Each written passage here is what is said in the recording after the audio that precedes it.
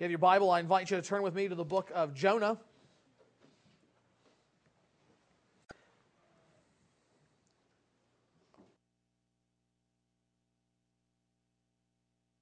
Book of Jonah, chapter 1. If you don't have your Bible and would like to borrow one of ours, you will find our text on page 774 for this morning. Page 774. As we will see, perhaps even as we've already seen last week, and I hope that as you have been reading already through the book of Jonah to go along with our series, you will have seen that Jonah is a book of surprises. In almost every passage, something surprising, something unexpected is happening. It has begun with a surprising call on Jonah's life to go to a pagan city to preach. It continues with the surprising rejection of that call by the prophet Jonah himself. And this morning, what we will see is the surprising role of storms in the lives of God's people. And in all of this, not just this morning, but in the coming weeks as we go through this book, it is important that we realize, though the book is titled Jonah, the book is not so much about the prophet named Jonah, but about the God of the prophet Jonah. At every turn in this short book, what we are seeing is the character and nature of God himself, the God of the Bible. And at the foundation of this revelation of who God is, we see that the Bible is telling us, Jonah is telling us that the God of the Bible, the God of this book, is the same God in character and in nature as He has said He is. In other words, whom God has said, this is who I am, that's the same God that we see in this book. Especially a kind of foundational verse for this book, or verses, is found in Exodus 34, where the Lord tells Moses, and so Israel, and so now all of His people, that He is the Lord, a God merciful and gracious, slow to anger and abounding in steadfast love and faithfulness, keeping steadfast love for thousands, forgiving iniquity and transgression and sin. You need to keep those verses in mind, because those are that is the foundation upon which the message of Jonah is built. It is this God, the God of the Scriptures, the one true God, who is merciful and gracious and slow to anger, keeping steadfast love for thousands, forgiving iniquity and sin. Yet the question is asked, even in the storms of life, how do we see this God as being gracious and merciful? What does it mean for Him to be merciful and gracious when He hurls terrible and violent storms, even at His own people? Well, this is what we want to see this morning as we look at Jonah chapter 1. Let me encourage you to follow along as we begin reading at verse 1.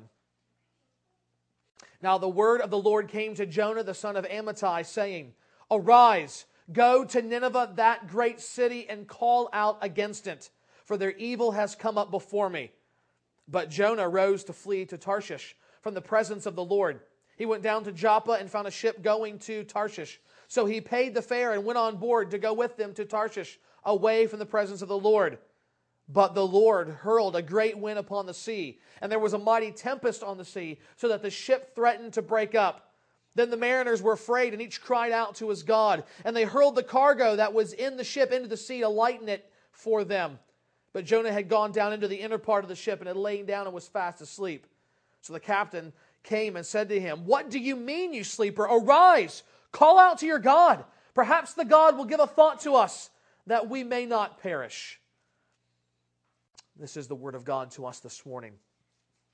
As we consider this scene in the life of Jonah, we do want to think about this storm that God sent into his life. Not just the literal storm, but the figurative storm that stood behind it. And what we want to see is this, how the storms that God sends, not just into Jonah's life, but even into our lives, are not random. They're not meant to be destructive, but they are meant to be grace in our lives. Grace that allows us to take our eyes and our thoughts off of ourselves and be refocused back onto Him. And so three things are revealed about this from our text. The first thing is this: storms reveal the foolishness of fleeing from God. Storms reveal the foolishness of fleeing from God. We began by being reminded of where we were last week, seeing Jonah on the run from God. And you'll remember that Jonah was a prophet of God. He was a mouthpiece for the Word of God in the world, calling people to obedience and conformity to God's will, as well as giving comfort and encouragement from the living God. And yet Jonah became the antithesis of his role. He was not wanting to offer encouragement or correction. He himself was not wanting to be encouraged or corrected, to live in obedience to the call of God. And so therefore he fled. Now this is not, though it bears his name, and often we see a sort of calling, an initial calling in the prophetic books. This is not the first time Jonah has been called to serve as a prophet of God. If you go back in the book of 2 Kings, you will see there that in the midst of a very difficult time, surrounded by enemies, God used Jonah to bring a prophetic word of hope to his people, Israel.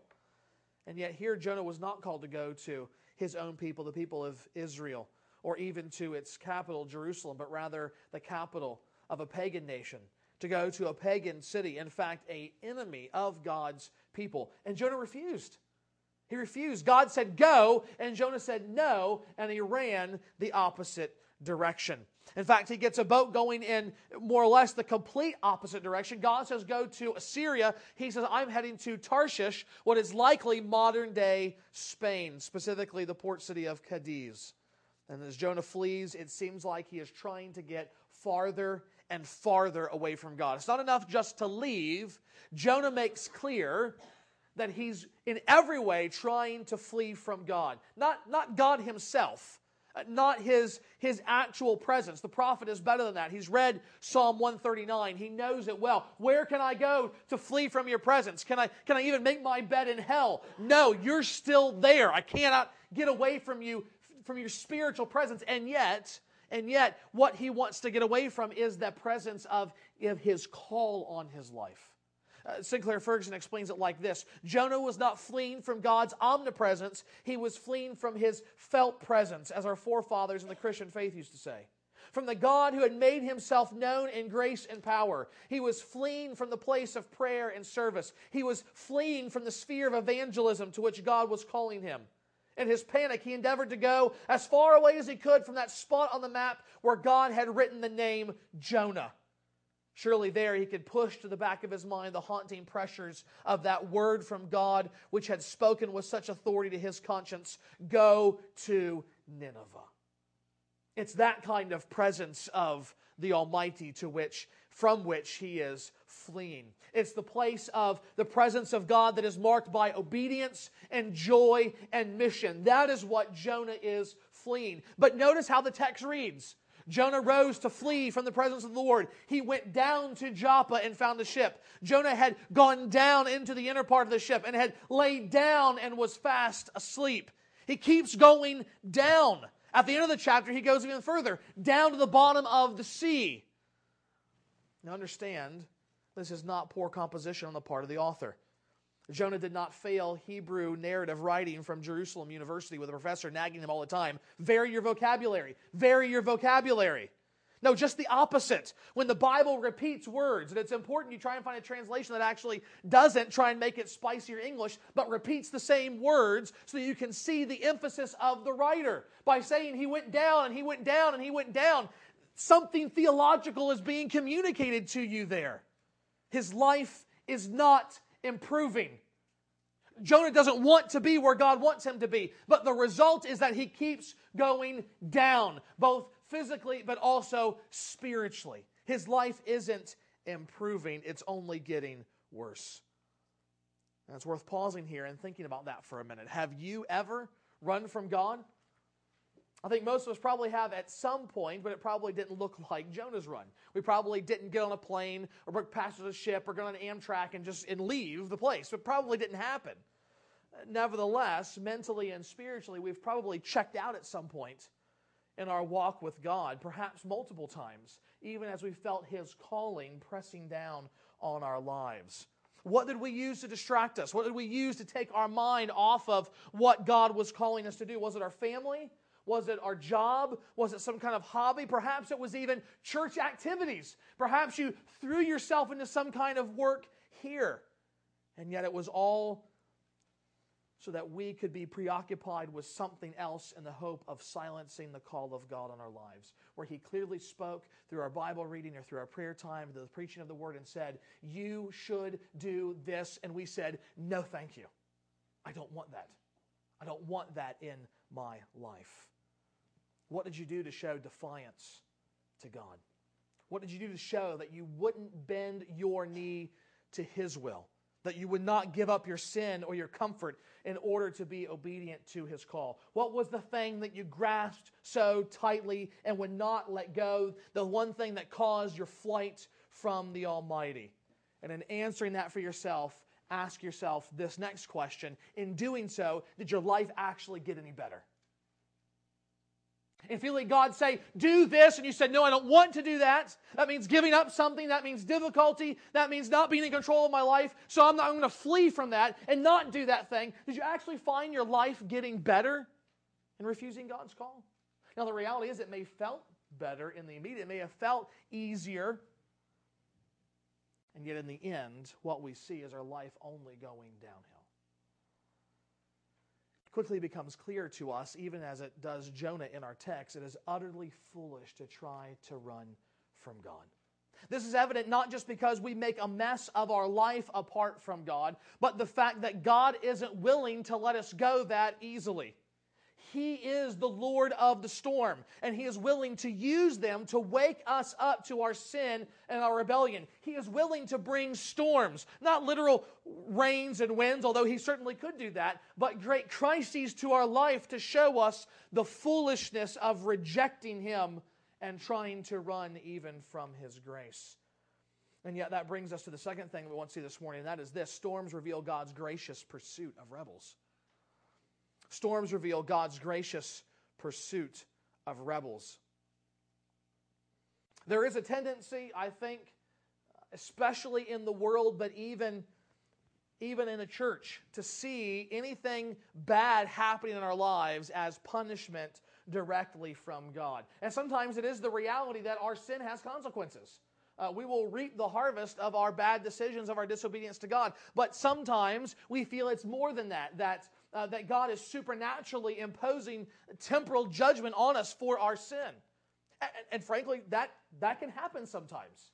If you think it can't, you've not read Acts 5 or 1 Corinthians 11, where God, to His very people, brings sickness and sometimes death because of their open and obvious disobedience to His will. But then you can also read a book like Job, or you can read John chapter 9, and you can see that there are sometimes very terrible and difficult things that happen in our lives. And it has absolutely nothing to do with sin.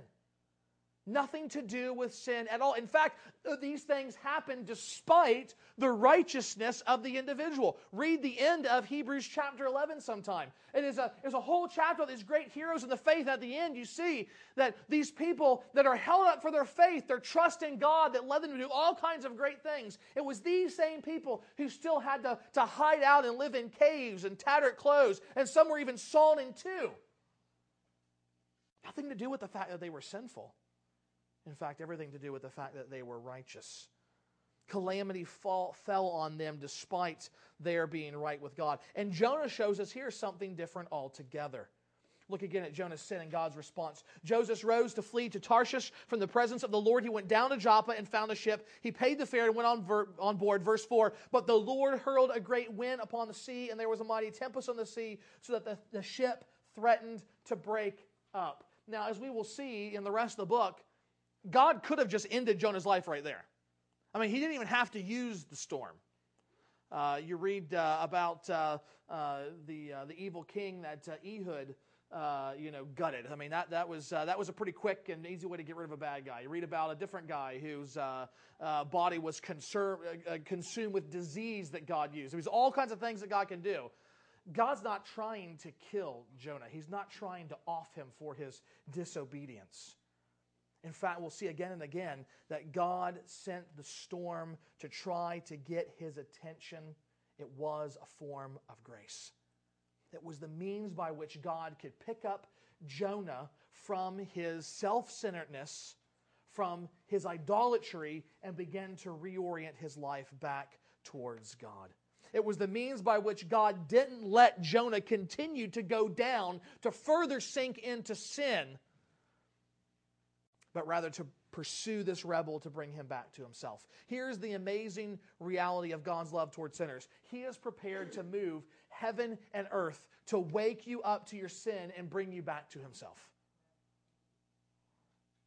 Sometimes the storms of life are the bullhorns of God's mercy, as someone has said.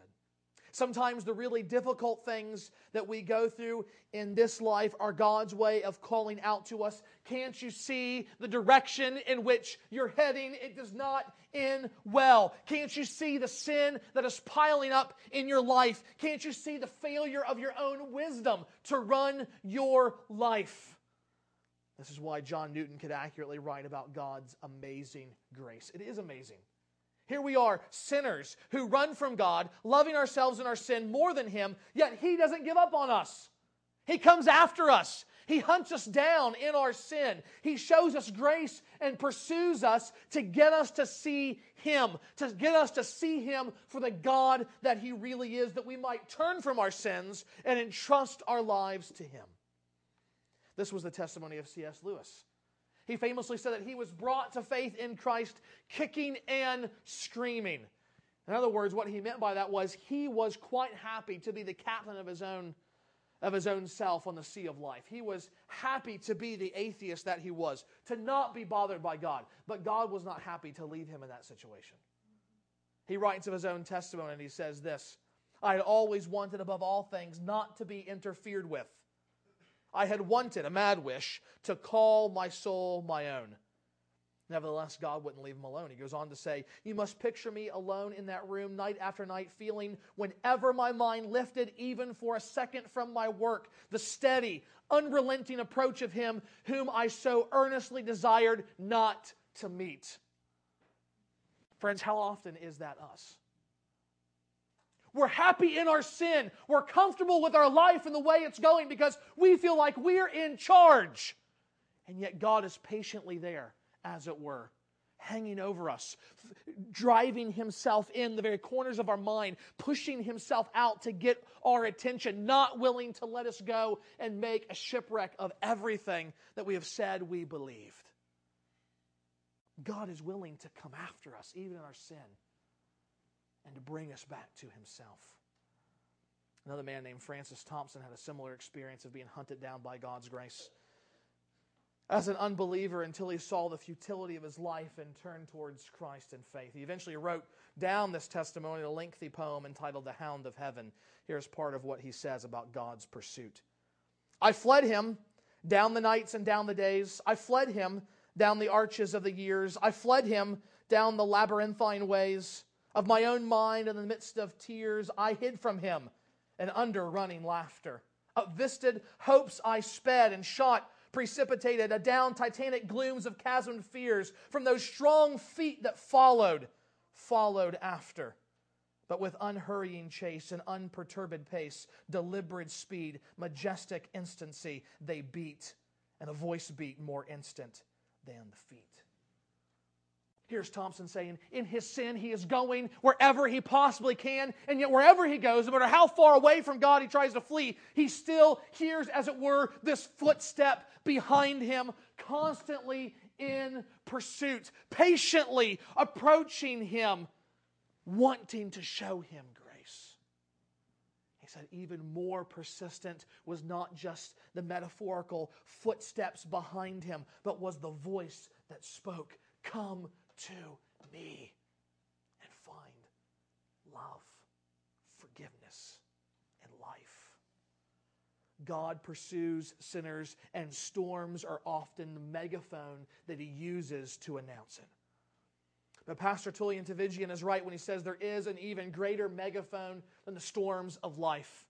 There is an even greater, a more impressive, a more intense display of God's grace that should awaken sinners to God. It's called the incarnation of Jesus Christ. Do you doubt God's love? Do you doubt His patience? Do you doubt His amazing grace towards sinners? Then look to Jesus. In Him, God became man and gave up His life for man. He substituted Himself for sinners Tertullian says that is anything but a quiet, subtle response from God. That is a massive yell from heaven. I am in the business of saving rebels. I am in the business of chasing down sinners and showing them mercy and grace and love. It's because of this sin and rebellion, this running from God, that Jesus himself comes as the great wind, as the mighty tempest of God's gracious intervention in our lives. It is a glorious thing. And it is one in which we see not just the magnificence of God himself, but we also see the futility of the gods of our own making. This is the third thing I want to see this morning, and that's this. Storms reveal the futility of our idols. Storms reveal the futility of our idols. The Lord hurled a great wind upon the sea, and there was a mighty tempest on the sea, so that the ship threatened to break up. Then the mariners were afraid, and each cried out to his God, and they hurled the cargo that was in the ship into the sea to lighten it for them. When I was in high school, I one time went on a work weekend to our state convention camp. I went there with a couple other youth. I went there also with our pastor and our minister of music and our youth minister. And they were talking about going to a fishing trip that they had taken to Lake Erie. Well, the one pastor and one of the senior pastor, Glenn, and one of the deacons, Jack, they were avid fishermen. And at least once a year, sometimes 2 or 3 times a year, they would go up to Lake Erie, get on the boat, and they would fish. And they would always come back with a good haul. One of the things you may know is that unlike smaller lakes and bodies of water, there's a real sense in which the Great Lakes, if you go out far enough, it's like being on the open ocean. I mean, you can get some pretty bad storms, you can get some pretty big waves and some choppy waters. It's often not for the faint of heart, but they were used to it. They loved it. They went out there all the time. But there was one time when they took the youth minister with them. And they went out. They went out far like they usually did, and it got bad. It got real bad. In fact, all of these seasoned guys were refunding their lunch, breakfast, and everything from past Christmas over the side of the boat. And in fact, even as Glenn was relating the story to me, the minister of youth said, Glenn, you've got to stop. And he had to lay down. Just the thought of being sick like that was making him feel seasick again. It was so horrible. Now, why do I tell you that? I tell you that because we have something similar going on here. The sailors that are in this boat are not just hobbyists. They're not just, let's go out and take a spin on the Mediterranean every once in a while on a leisure cruise. Let's impress the ladies and bring along some drinks and have a nice time. No, these guys have made their living and their life on the sea. They are the antithesis of landlubbers. These guys have seawater in their veins. And it should say something about the fact that they are afraid of the storm. I mean, they knew when to travel, when the bad weather was going to be, and when the nice weather was. And even they knew there is something unusual about this storm. There is something scary about this storm. We've not seen a storm like this, not just in this time of the year, but with this intensity, this ferocity banging down, crashing down upon us. So what do? Verse 5, they cried out, each one to his God. These are pagan men who worship pagan gods. In the midst of this uncharacteristic moment of terror for themselves, they began to call out to their gods, pleading for mercy, begging for help, that the sea might calm down and the storm might abate. But it didn't work. It didn't work. I mean, you can imagine all the kinds of prayers and all the little signs that they were doing, anything to raise the attention of their gods, and it didn't work. So then what are they going to do? Well, for many of us, they did the unthinkable. They hurled the cargo that was in the ship into the sea to lighten it. And we can only imagine what these things were, but you have to understand, they're valuable. This wasn't their luggage. This wasn't the spare cloak and the spare underwear. This was cargo. I mean, this was goods that they had purchased to sell in the markets or materials that they were paid to ship out to Tarshish. This was like throwing money into the water. Lots of money. Perhaps months and perhaps even the whole year's worth combined of wages. They're throwing all of these things out into the water. Why? Because they're scared for their life. They've called out to their gods and nothing is working. No God is answering them. The storm is increasing in intensity. And I love that almost comedic line. The ship is threatening to break up. It's like it's saying, hey, I'm losing myself here. I can't hold it together anymore. I'm about to fly apart. You better do something. And what do? Well, they go and find their only passenger, the one man not up on deck praying to his God. Verse 5, Jonah had gone down into the inner part of the ship and had laid down and was fast asleep. So the captain came and said to him, "What do you mean, you sleeper? Arise, call out to your God. Perhaps the God will give a thought to us that we may not perish." This captain was absolutely astonished. This man, Jonah, was asleep in the storm. What was he thinking? I mean, this wasn't just some ordinary storm. This was not something you could even sleep through. They're praying to their gods and nothing is happening. They didn't know who his God was. They didn't know who he worshiped. But maybe he would do something in response to the prayer. Maybe he would do something to hear and see and save them from this storm. And we've already seen it's not a natural storm. We know it's a supernatural storm. God sent the storm. And here we see that these sailors' false gods were of absolutely no help in getting the storm to be calm. And the same is true for us. The same is true for us. When God sends storms into our lives, there is a great temptation for us to cling to our idols rather than to the living God. In fact, storms provide for us the opportunity to identify those things that are idols in our life. We have the opportunity to see, what is the thing I went to first? What is the thing that I first put my trust in, that I first put my hope in to get me out of this situation? Was it or was it not God? And if it wasn't God, why are you putting your trust in it? What good is it really going to do for you? How do we respond to storms? Do we immediately flee to God, the one true God, or do we flee to our idols, the gods of our own making? If you've been raised in church, probably the biggest idol that we have in our life is our own righteousness. It's our own belief that because we're good and we obey God largely than the people out there, perhaps even other people in here, we're going to be okay. We allow ourselves to be duped into believing that we can make it by ourselves, that we can pull ourselves up by our own bootstraps, that we can navigate life by our own wisdom, that we can be our own God. And the result is that we find ourselves in the same place these pagan sailors found themselves when the storms come. We are impotent to do anything, and we are depending on impotent idols which can do nothing. And this is the point of the storm, friends, loved ones, to show us that God alone can meet our needs.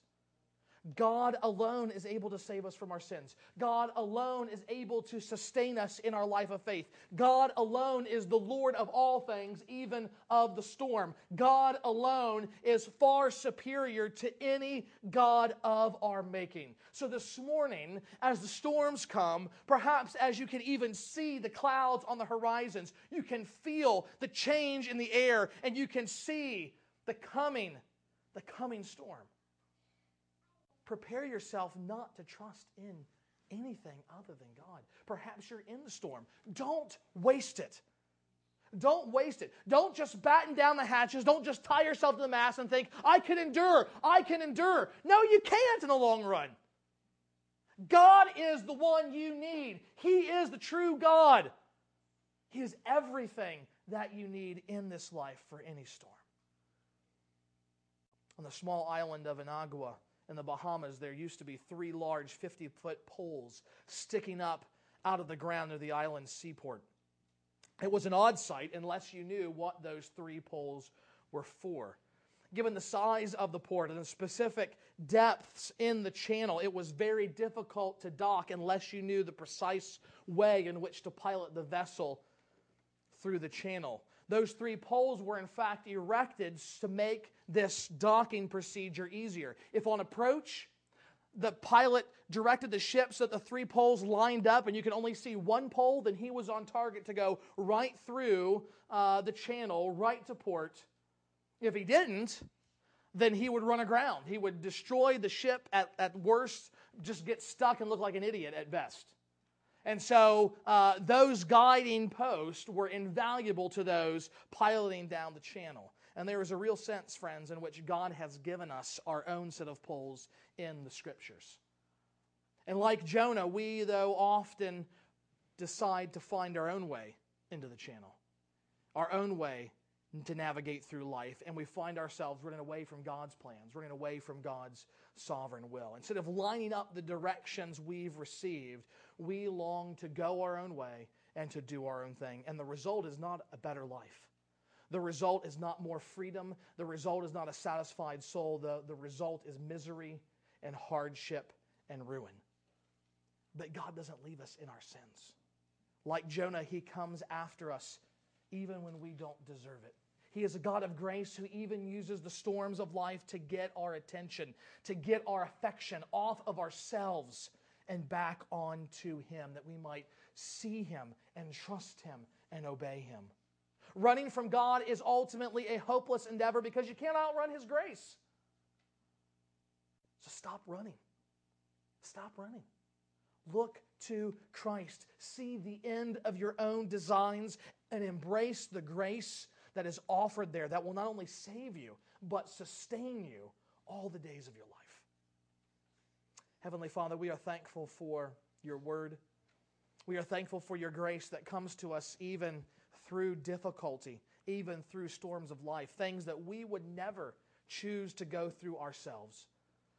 And yet, God, there are times when you orchestrate these things so that we might be the recipients of your grace. A grace that allows us to identify all those things that are so empty and vain in which we put our trust and our confidence, that we might see it is in you alone that we should put our trust and our confidence, that you alone are the rock upon which we should build our lives. And so, God, I pray that we would never waste the opportunities that we have to be called back by you, to have our courses corrected, that we might know life and salvation and joy with you. God, that is our prayer this morning. It's in Jesus' name we ask it. Amen.